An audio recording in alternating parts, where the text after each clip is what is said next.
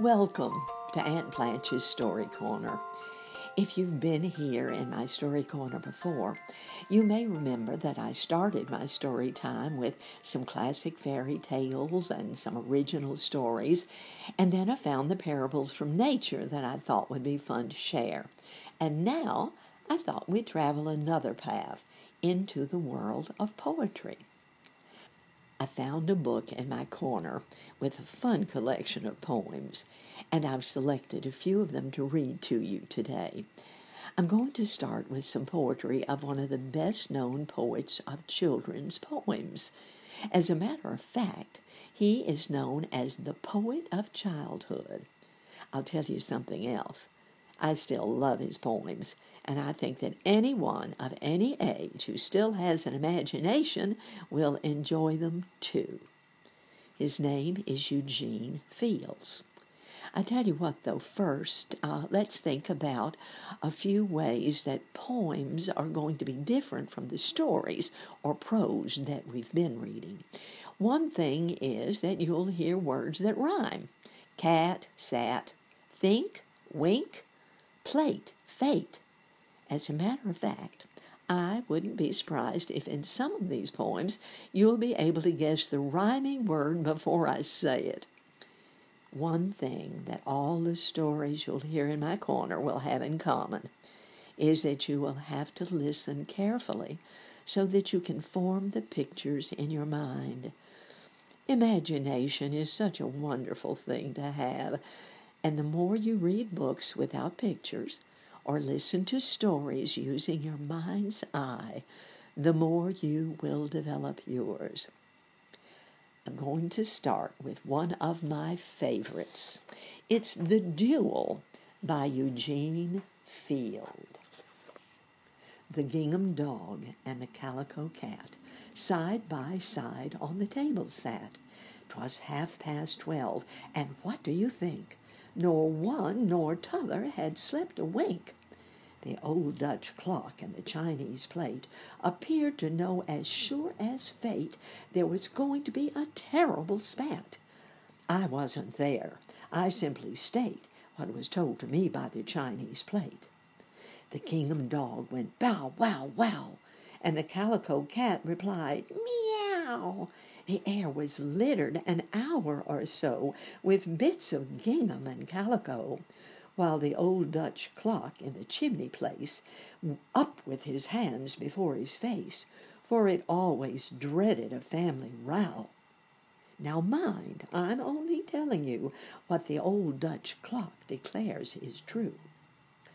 The Chinese plate looked very blue and wailed, "Oh dear, what shall we do?" But the gingham dog and the calico cat wallowed this way and tumbled that, employing every tooth and claw in the awfulest way you ever saw. And oh, how the gingham and calico flew! Don't fancy I exaggerate. I got my news from the Chinese plate. Next morning, where the two had sat, they found no trace of dog or cat. And some folks think unto this day that burglars stole that pair away. But the truth about the cat and pup is this: they ate each other up. Now what do you really think of that? The old Dutch clock, it told me so, and that is how I came to know. I think that one's such fun. The rhyming and the rhythm is just fun to read. I hope it's fun to listen to, too. The next poem that I'm going to read is about an old red hen who has a good lesson to teach all of us. I want to tell you something else about this. Notice that the one that I just read about the duel, that was a short story, a very short story, but it was a short story. And so we call that narrative poetry. This next poem is an even shorter story, but it's also narrative. It has a little lesson for us. So let's listen now to Contentment. Once on a time an old red hen went strutting round with pompous clucks, for she had little babies 10, a part of which were tiny ducks.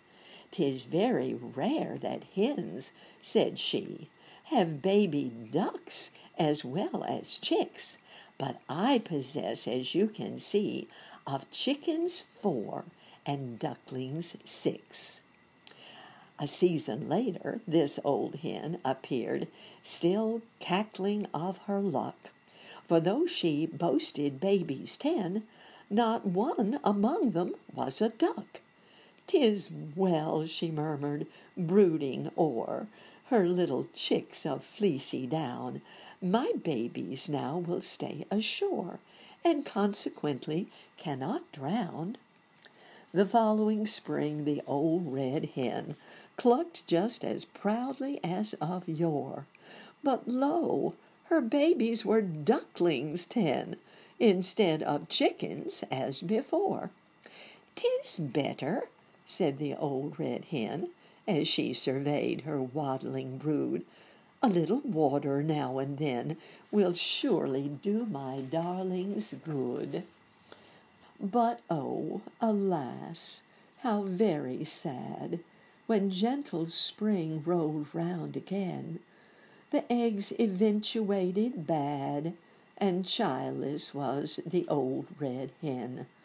Yet patiently she bore her woe, and still she wore a cheerful air, and said, "'Tis best these things are so, for babies are a dreadful care." I have suspect that many men, and many women too, could learn a lesson from the hen with plumage of vermilion hue. She ne'er presumed to take offence at any fate that might befall, but meekly bowed to Providence. She was contented, that was all. Wouldn't that be wonderful if all of us just could be content in whatever state we're in? That would be a wonderful thing to be able to be.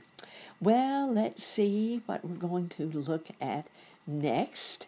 Something that if you like candy, you might end up hungry after I read this poem. So be prepared as we read The Sugar Plum Tree. Have you ever heard of the sugar plum tree? 'Tis a marvel of great renown. It blooms on the shore of the Lollipop Sea in the garden of Shut-Eye Town. The fruit that it bears is so wondrously sweet, as those who have tasted it say, that good little children have only to eat of that fruit to be happy next day. When you've got to the tree, you would have a hard time to capture the fruit which I sing. The tree is so tall that no person could climb through the boughs where the sugar plums swing. But up in that tree sits a chocolate cat, and a gingerbread dog prowls below. And this is the way you contrive to get at those sugar plums tempting you so. You say but the word to that gingerbread dog, and he barks with such terrible zest that the chocolate cat is at once all agog, as her swelling proportions attest. And the chocolate cat goes cavorting around from this leafy limb unto that, and the sugar plums tumble, of course, to the ground. Hurrah for that chocolate cat! There are marshmallows, gumdrops, and peppermint canes, with striplings of scarlet and gold, and you carry away of the treasure that rains as much as your apron can hold. So come, little child, cuddle closer to me in your dainty white nightcap and gown, and I'll rock you away to that sugar plum tree in the garden of Shut-Eye Town. And I'm going to end today with another one of Fields' very popular poems. It's kind of a classic goodnight poem. I think I remember my mother reading this to me. I know you may not be about to go to sleep or take a nap, so you don't need to nod off, but remember this. When sleepy time does come, it's the story of Wynken, Blynken, and Nod. Wynken, Blynken, and Nod one night sailed off in a wooden shoe, sailed on a river of crystal light into a sea of dew. "Where are you going, and what do you wish?" the old moon asked the three. "We've come to fish for the herring fish that live in this beautiful sea. Nets of silver and gold have we," said Wynken, Blynken, and Nod. The old moon laughed and sang a song as they rocked in the wooden shoe, and the wind that sped them all night long ruffled the waves of dew. The little stars were the herring fish that lived in that beautiful sea. "Now cast your nets wherever you wish, never afeard are we." So cried the stars to the fishermen three, Wynken, Blynken, and Nod. All night long their nets they threw to the stars in the twinkling foam. Then down from the skies came the wooden shoe, bringing the fishermen home. 'Twas all so pretty a sail it seemed, as if it could not be, and some folks thought 'twas a dream they'd dreamed of sailing that beautiful sea. But I shall name you the fishermen three, Wynken, Blynken, and Nod. Wynken and Blynken are two little eyes, and Nod is a little head, and the wooden shoe that sailed the skies is a wee one's trundle bed. So shut your eyes while Mother sings of wonderful sights that be, and you shall see the beautiful things as you rock in the misty sea, where the old shoe rocked the fishermen three, Wynken, Blynken, and Nod. I hope you've enjoyed sharing some of these poems of Eugene Fields with me, just as much as I have enjoyed reading them to you. And I also hope you'll join me again in Aunt Blanche's Story Corner. Till then, God bless you and keep you.